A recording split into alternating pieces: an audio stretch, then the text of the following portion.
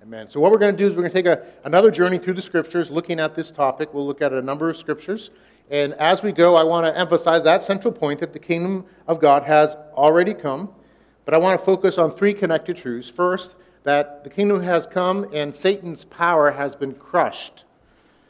The kingdom has come and Jesus has been crowned as king. The kingdom has come and so the Great Commission will be fulfilled. And if it helps to think of it in terms of crushed, crowned, and commissioned. So let's take time to look at that. First, Matthew 12, 22 to 29. Jesus is interacting here, and it says in verse 22, "Then a demon-oppressed man who was blind and mute was brought to him, and he healed him, so that the man spoke and saw. And all the people were amazed and said, 'Can this be the Son of David?' But when the Pharisees heard it, they said, 'It's only by Beelzebub, the prince of demons, that this man casts out demons.' Knowing their thoughts, he said to them, 'Every kingdom divided against itself is laid waste, and no city or house divided itself will stand. And if Satan cast out Satan, he is divided against himself. How then will his kingdom stand? And if I cast out demons by Beelzebub, by whom do your sons cast them out? Therefore they will be your judges. But if it is by the Spirit of God that I cast out demons, then the kingdom of God has come upon you. Or how can someone enter a strong man's house and plunder his goods unless first he binds the strong man? Then indeed he may plunder his house.' So notice these responses.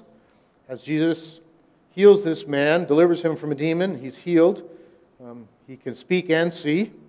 First, those who are watching, make that connection actually right away. Is this the Son of David? Is this the King? Is this the Messiah? Has the kingdom come? That's what's going on in his audience. But the Pharisees oppose him. They say, no, it's just a demonic stunt. He's working in league with Satan to cast out Satan. And so Jesus comes against that. He answers that in a number of ways.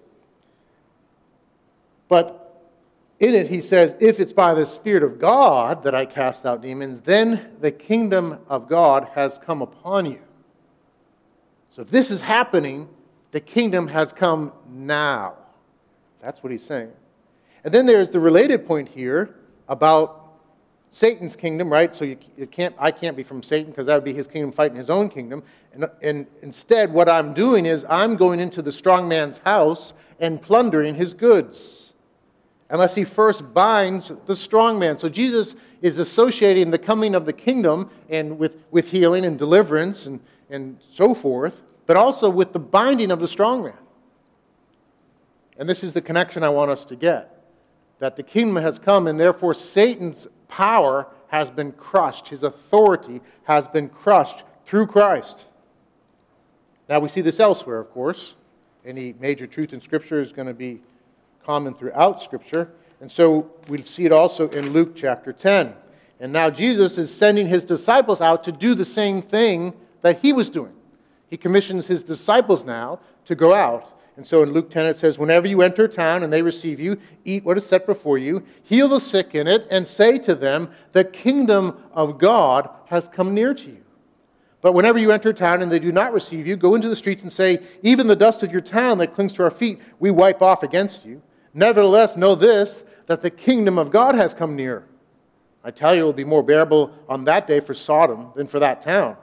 Woe to you, Chorazin! Woe to you, Bethsaida! For if the mighty works done in you had been done in Tyre and Sidon, they would have repented long ago, sitting in sackcloth and ashes. But it will be more bearable in the judgment for Tyre and Sidon than for you. And you, Capernaum, will you be exalted to heaven? You shall be brought down to Hades. The one who hears you hears me, and the one who rejects you rejects me. Speaking to his disciples. And the one who rejects me rejects him who sent me. The 72 returned with joy, saying, Lord, even the demons are subject to us in your name. And he said to them, I saw Satan fall like lightning from heaven. Behold, I have given you authority to tread on serpents and scorpions and over all the power of the enemy, and nothing shall hurt you. Nevertheless, do not rejoice in this, that the spirits are subject to you, but rejoice that your names are written in heaven. So again, in this section, there's some things we can notice about the kingdom of God. They are to proclaim the kingdom of God as being near as having come in the towns that they visit. And then the other towns, Chorazin and Capernaum and Bethsaida, are judged because the kingdom of God has come to them in a powerful way, and they've rejected that. Then they come back, and they're amazed that the demons are subject to them in Jesus' name. And Jesus says, I saw Satan fall like lightning from heaven. So he goes to the point of identifying their authority with Satan being overcome. Satan falling from his place of authority and power. He falls like lightning from heaven. He's not able to dwell in the heavenlies with authority and power as he once did. Now, this is elsewhere in Scripture. This idea that the kingdom has come and Satan has been crushed, his power and authority has been undone. Jesus says in John chapter 12, right before he's crucified, now is the judgment of this world. Now will the ruler of this world be cast out. Colossians 2 tells us he disarmed the rulers and authorities and put them to open shame by triumphing over them in him. A parallel passage is in Revelation 12, I think best understood in light of what we're talking about. And it says, now war arose in heaven, Michael and his angels fighting against the dragon being a symbol for Satan. And the dragon and his angels fought back, but he was defeated, and there was no longer any place for them in heaven. And the great dragon was thrown down, that ancient serpent who is called the devil and Satan, the deceiver of the whole world. He was thrown down to earth, and his angels were thrown down with him. And I heard a loud voice in heaven saying, now the salvation and the power and the kingdom of God and the authority of his Christ have come, for the accuser of our brothers has been thrown down, who accuses them day and night before our God. And they have conquered him by the blood of the Lamb and by the word of their testimony. For they loved not their lives even unto death. Therefore rejoice, O heavens, and you who dwell in them, but woe to you, O earth and sea, for the devil has come down to you in great wrath, because he knows that his time is short. So he's cast out of heaven. He's cast from his prominent place of power and authority. Now understand, it doesn't mean he doesn't have any power, but he doesn't have determinative power. He doesn't have power to do as he pleases, to rule the nations. He's been cast down. The kingdom of God has come. And in Hebrews 2, similarly, it says, since therefore the children share in flesh and blood, he himself, speaking of Jesus, partook of the same things, that through death, his death, he might destroy the one who has the power of death, that is, the devil, and deliver all those who through fear of death were subject to lifelong slavery. So Jesus' death, his life, his death, his resurrection, and his reign is about overthrowing his enemies and overthrowing Satan and his power through death. So I want you to see through these scriptures, and there's others you could look at, I want you to be convinced, actually, that the kingdom has come already. And that part of that is Satan's power and authority being crushed. He does not have the jurisdiction he once had. He doesn't have the ability to do what he once could do. The kingdom of God is greater than the kingdom of Satan. And we have that authority from Christ. The kingdom has come. There's victory over Satan already. We don't live in a dualistic world. We live in a world where Jesus reigns and his kingdom has come and is far greater than anything Satan might do. Though he is here, though he is active, he doesn't have authority anywhere like what we have in Christ. The kingdom has come and Satan's power has been crushed. And this is so important to get, brothers and sisters. We need to understand this reality and live in it. Otherwise, we'll live in fear. We'll engage the world in fear. We won't want to go on mission. We'll be afraid of the future. We'll be afraid of things like pandemics. We'll be caught up in the tumult of circumstances, wondering what will happen and where is God. The kingdom has come already, and he reigns and rules. In the 1998 film A Bug's Life, if you've seen it, a peaceful colony of ants are terrorized by evil grasshoppers. Anyone see A Bug's Life, the 98 version? The evil grasshoppers are led by Hopper, fittingly named, And all the ants are afraid of the grasshoppers and flinchingly do all that they ask. Year after year, they gather a harvest to give to the grasshoppers. But one ant named Flick pushes back, by accident at first, and he gets exiled for resisting the grasshoppers. He eventually leads the ants to finally overthrow the evil yoke of the grasshoppers. And it's a wonderful conclusion to the movie. They overthrow that, and much of it is just simple fear. They lived in fear of the grasshoppers rather than recognizing they didn't have to submit to that old way. And so the grasshoppers are kicked out, and Hopper gets eaten by a bird.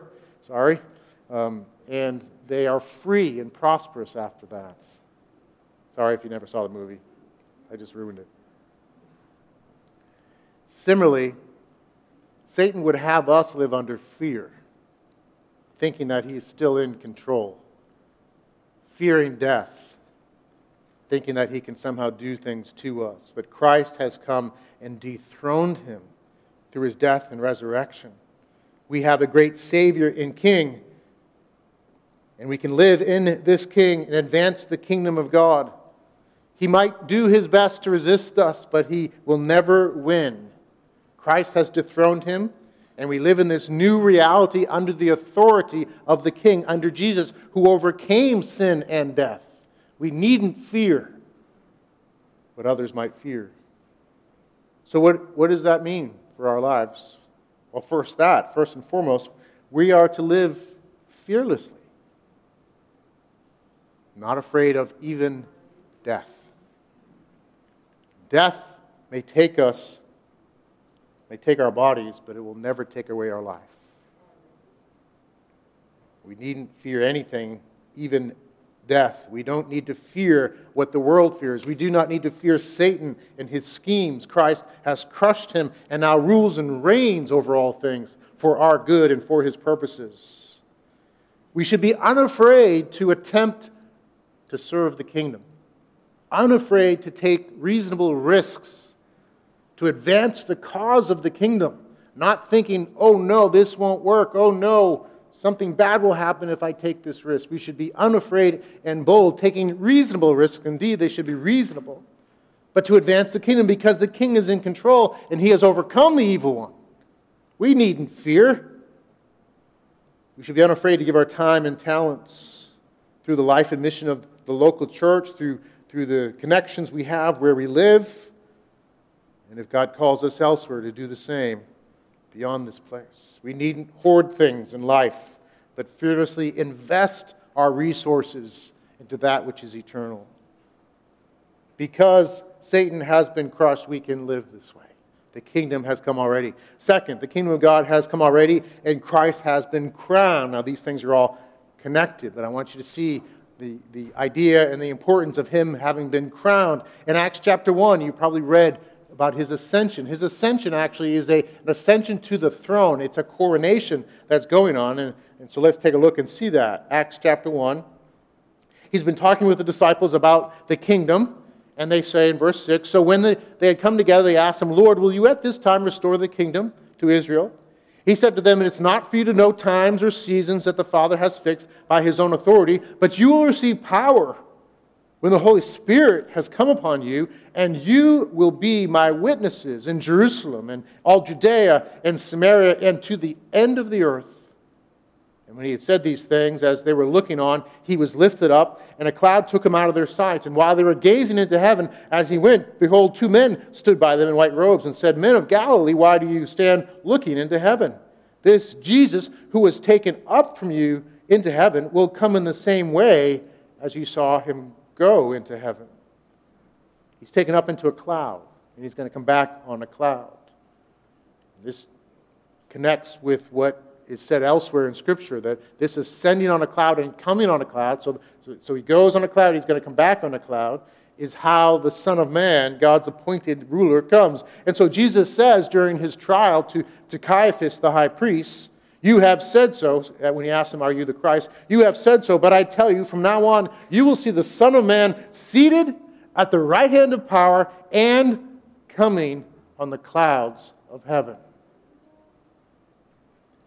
The Son of Man, the God-man, has taken up his place on the throne. He has been crowned the king. He is reigning and ruling now. And so Peter says in Acts 2, as he's preaching the gospel, he talks about this. He says, this Jesus God raised up, and of that we are all witnesses. Being therefore exalted at the right hand of God, and having received from the Father the promise of the Holy Spirit, he has poured out this that you yourselves are seeing and hearing. For David did not ascend into the heavens, but he himself says, the Lord said to my Lord, sit at my right hand until I make your enemies your footstool. 1 Corinthians 15. He must reign until he has put all his enemies under his feet. The last enemy to be destroyed is death, for God has put all things in subjection under his feet. All connected. He's reigning and ruling to put his enemies under his feet actively. Paul wants the new believers in Ephesus to get this when he writes to them, because they live in a world that's full of the occult, all sorts of spiritual darkness all around them. And if they didn't know this truth, perhaps they would be like the ants in Bugs Life, fearful. And so he says this in Ephesians 1, I do not cease to give thanks for you, remembering you in my prayers, that the God of our Lord Jesus, the Father of glory, may give you the spirit of wisdom and of revelation in the knowledge of him, having the eyes of your hearts enlightened, that you may know. And then he says, what is the immeasurable greatness of his power toward us who believe, according to the working of his great might that he worked in Christ, when he raised him from the dead and seated him at his right hand in the heavenly places. Brothers and sisters, this is the power you have in Jesus. The reigning king reigns for you. And then he goes on, far above all rule and authority and power and dominion, and above every name that is named, not only in this age, but also in the one to come. And he put all things under his feet and gave him as head over all things to the church, which is his body, the fullness of him who fills all in all. In his reign, in his sitting at the right hand on the throne, he reigns and rules for the church, for the life and mission of the church. And so Paul can say in 1 Corinthians 3, so let no one boast in men, for all things are yours. Speaking to the Corinthians. Whether Paul or Apollos or Cephas or the world or life or death or the present or the future, all are yours. And you are Christ, and Christ is God's. A profound truth. He rules over all things. He is seated at the right hand of God on his throne, ruling over his kingdom for the sake of his church, so that all things that he has authority over, everything in heaven and on earth, is used for you, for the life and mission of his church, for the sake of his church. Now you might be thinking, okay, I don't see this. When I look around my own life, I see bad things happening to me, a believer. I see bad things happening to other people who are believers. I see bad things in this world. Why is there still suffering if he's reigning? Why is there evil? Why do untruths and half-truths seem to rule the day? What's going on? Where is Jesus on the throne in all this? That's a really important question. A really good question. First, I want you to be convinced that the Scripture teaches that he is on the throne and he does rule over all things. So whether you or I can figure this out, it is true. The Word of God needs to be our authority, not our ability to figure it out. Nevertheless, we're made to reason. We're made in the image of God, and so it's something to wrestle through and ask God of. He's given us His Word. And as I search through the Word of God, there are actually many answers to this, but let me briefly give you three that I think are really important to understand in light of that question, that good question. How does the reign of Christ, which is absolute, reconcile with evil still existing? Well, first, the kingdom of God is being displayed on earth through people overcoming suffering, and evil. That's part of the plan. That's what Jesus did himself, right? He's the Son of God. He's come to earth as a full human and God himself. And yet he's subject to suffering and evil. And why? Was that plan B? No, it was plan A. And through that, to demonstrate the kingdom of God, that the kingdom of God overcomes the worst that this world might throw at us. It's greater than this world. And so there's an aspect of this that suffering is necessary in God's plan to demonstrate the kingdom. So when you suffer, you're not outside the kingdom, you're in the kingdom. You're demonstrating the king's reign, that he's greater than the suffering. In this world you will have trouble, but take heart.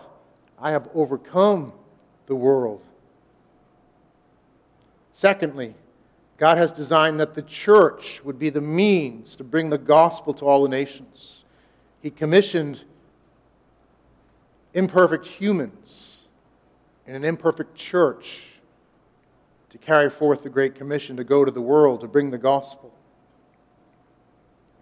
It's a means dependent on humanity, and so he's chosen to do this. And so it's in his sovereignty, but through this means of imperfect humans, it's not happened on the time scale maybe it would happen. He's allowed the church to wrestle and struggle. He's chosen to use the church to bring the mission, to bring the gospel to the world. And he won't come back to fulfill the fullness of the kingdom until that work is done. Now, he's totally sovereign over that. He has design in all of it. But from the human vantage point, that's part of the delay. Until the gospel goes to all peoples. I would submit until there are vibrant churches in all ethnic groups, subgroups throughout the world, he's not going to come back and finish the job. Thirdly, and related to the first one, but somewhat distinctly, he uses suffering not only to demonstrate the kingdom of God, but to work in us Christ-likeness. It's part of his plan of how he works in us the image of Christ. Evil and suffering being brought to our lives, and as we struggle through these things, have a unique ability to sanctify us, to make us understand what Jesus is like, to make us understand what his priorities are. Sometimes we suffer because we want things too much, and we learn through suffering that we don't necessarily need those things, even our very lives, because we have Christ. And so suffering has a powerful ability to sanctify us. So it is not by accident that we're in a world full of these things. The kingdom is still here, and part of the design of God is to work even through these things. So I want you to ground yourself on that assurance and know that he's in control and working his will. He's not loosened his grip when we face evil, when we're perplexed by circumstances. It isn't because somehow he's off the throne. He's working his plan. We might not understand the details, but we can trust him. So fear not, and fret not. Set your eyes on the King who has overcome and will overcome through you. Look at every trial you face as a tool in his wise and loving hands to work deep in eternal purposes in your life, for which you will have no regrets when you go to heaven. As Luther said, you will wish that you had more trials so that you would have been formed even more into the image of Christ and even more glorified him. He is working in you to form Christ in you and to glorify his name and demonstrate the kingdom and extend the kingdom. Isn't that what we're seeing in the lives of these missionaries we've been studying? Suffering for the sake of the kingdom. This truth should make us look at hardships differently. To see what God is doing, though we may not understand. May our eyes be set on the King and to trust his sovereign hand.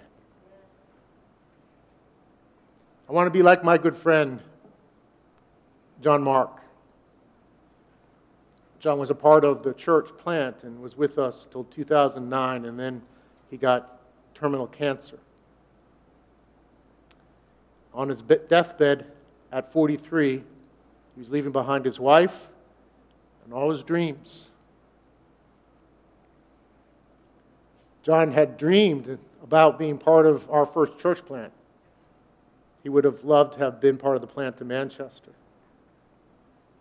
As he was on that deathbed, though, dying and all those things fading away, his last words that he repeated over and over again were, "It's better this way." I want to be like John. Though I might not understand what's happening and I might feel like it didn't turn out how I expected, may I be able to put my eyes on the King like he did. May all of us do the same and say, "Jesus, I don't understand, but I know it's better this way." May we live like that and die like my friend John, confident in the King on the throne. Finally, the kingdom has come already. The Great Commission will be fulfilled. Take a look with me at Matthew 16 and 28. He says in Matthew 16 to Peter and the disciples, "And I tell you, you are Peter, and on this rock I will build my church, and the gates of hell shall not prevail against it.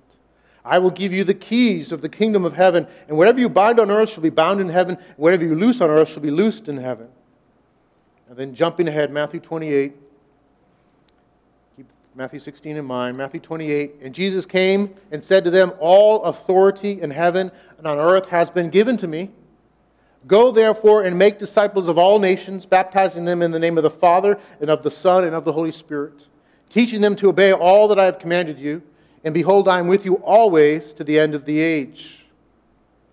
These are tied together. Jesus promises to build his church. And he promises to build his church and that the gates of hell shall not prevail against it. This doesn't mean that the church was somehow able to withstand defensively the assault of the gates of hell. No. Gates are a stable thing. This is the church going in to hell, rescuing spiritually dead people through the proclamation of the gospel and the power of the Holy Spirit, and bringing dead people to life and bringing them out of Hades, out of the land of the dead, out of the land of spiritual darkness.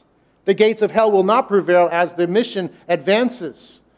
People who are dead spiritually will come alive and will understand the gospel where before they were resistant to it. This room is full of such people. I remember before I knew the Lord, I mocked these things. But when the Lord in his time decided to work, all of a sudden the gospel was wonderful and glorious and sweet. My eyes were open. I had been spiritually dead, and then I was alive. And that's what he's doing. On the proclamation that Peter brought, on the truth of who Jesus is, it's the proclamation that we build on as Peter proclaims it. He will build his church, and the gates of hell will not prevail. And then the church is to have the keys of the kingdom of heaven. What does that mean? Well, the church is the steward of the means to enter the kingdom of heaven, right? The kingdom of God comes through experiencing the truth of the gospel and new life. And we steward that both in our proclamation and in church discipline, recognizing genuine believers are added to the body of Christ, wherever they might be locally.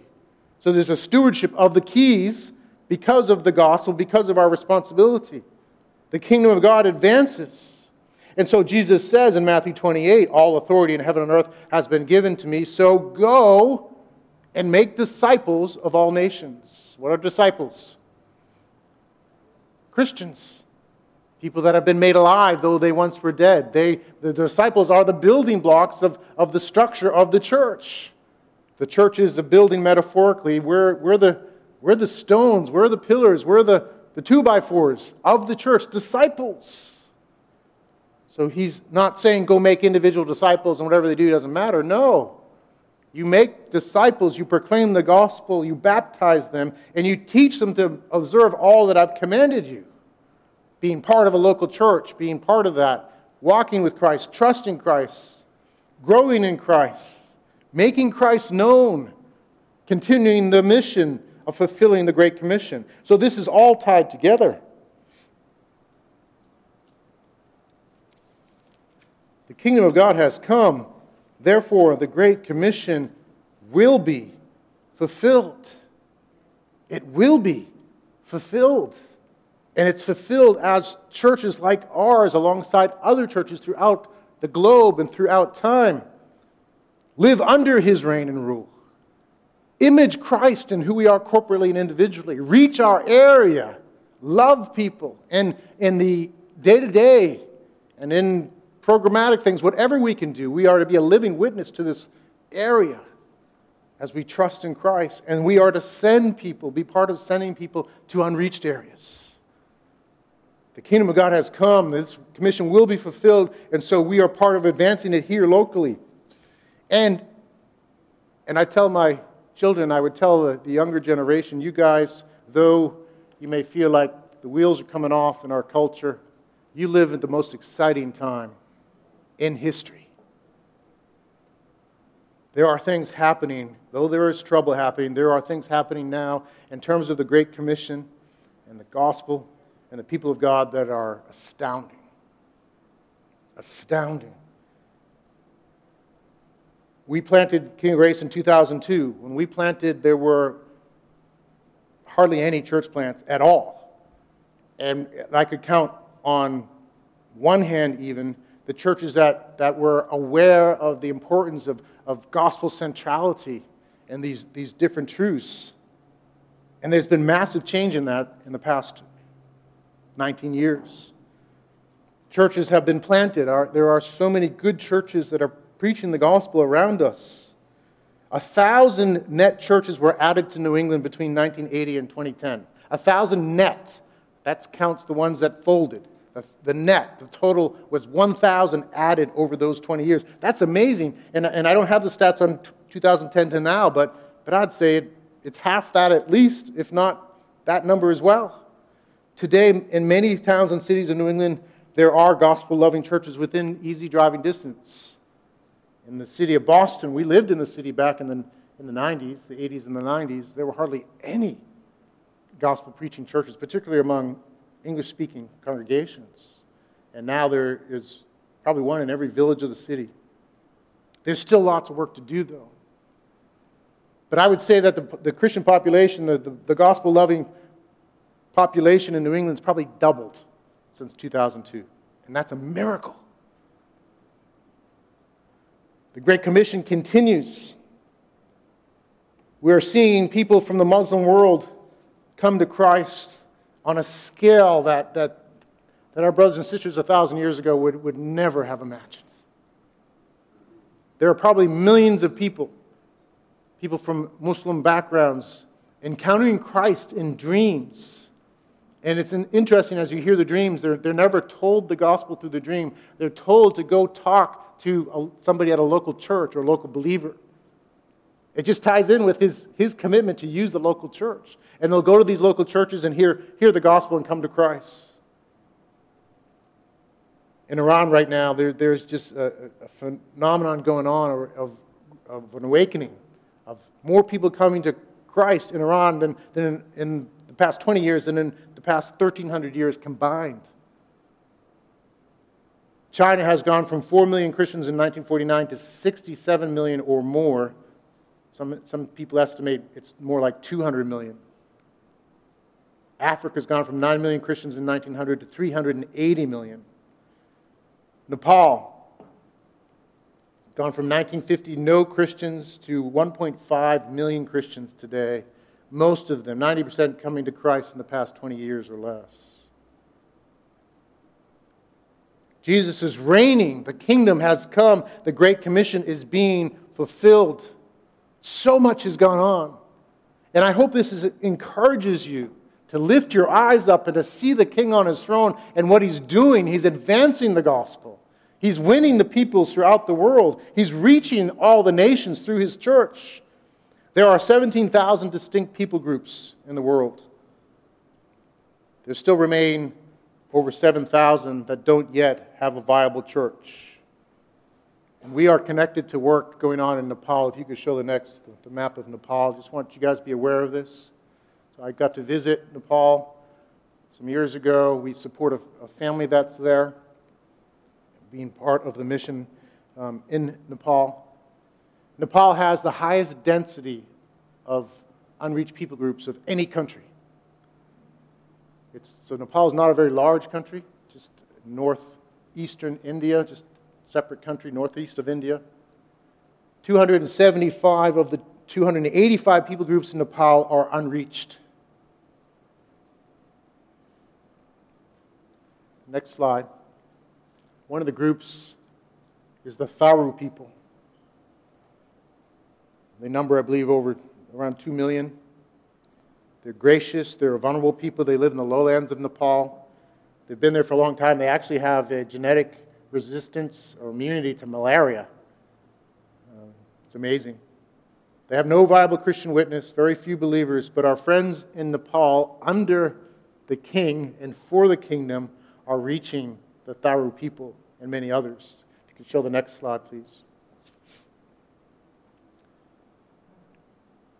That's a picture that I was able to be in when I was there with one of the pastors there.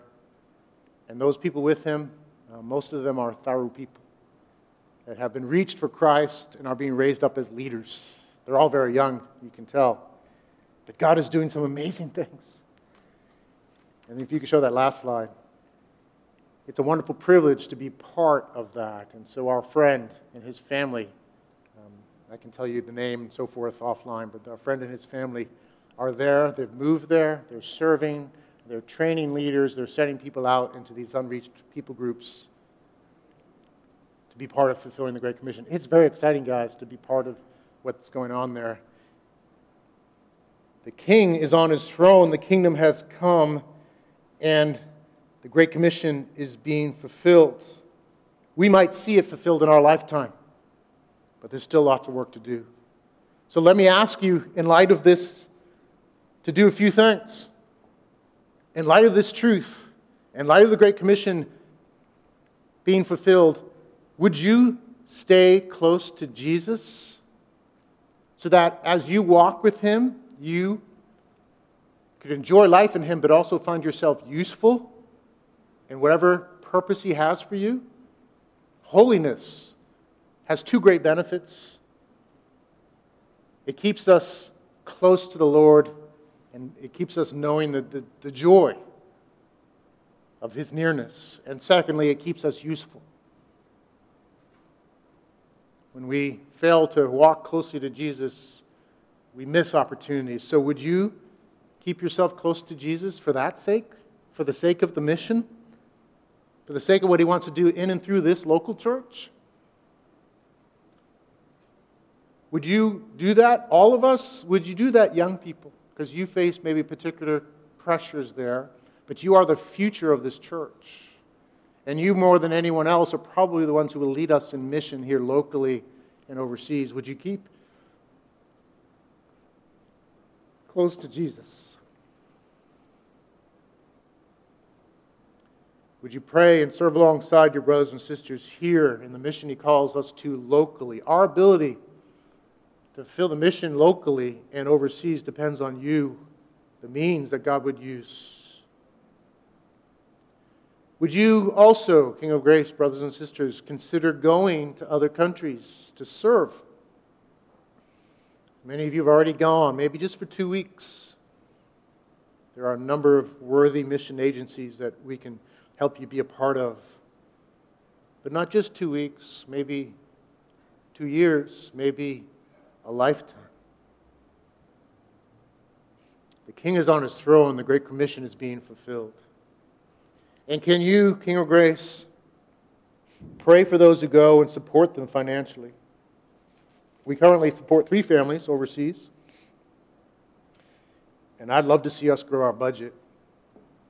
We actually we spend about 20% of our budget on mission, both local, throughout the United States and overseas. I would love to spend half of our budget on mission. Would you give generously and pray for this cause? The kingdom has come. The Great Commission is being fulfilled. The kingdom has come. The King has been crowned. The kingdom has come. Satan has been crushed. And the kingdom is growing. I hope this has helped you understand these things. I hope it has inspired you to live in the reality of the kingdom of God. Let's pray. Lord, we thank you that you reign and you rule. You've overcome.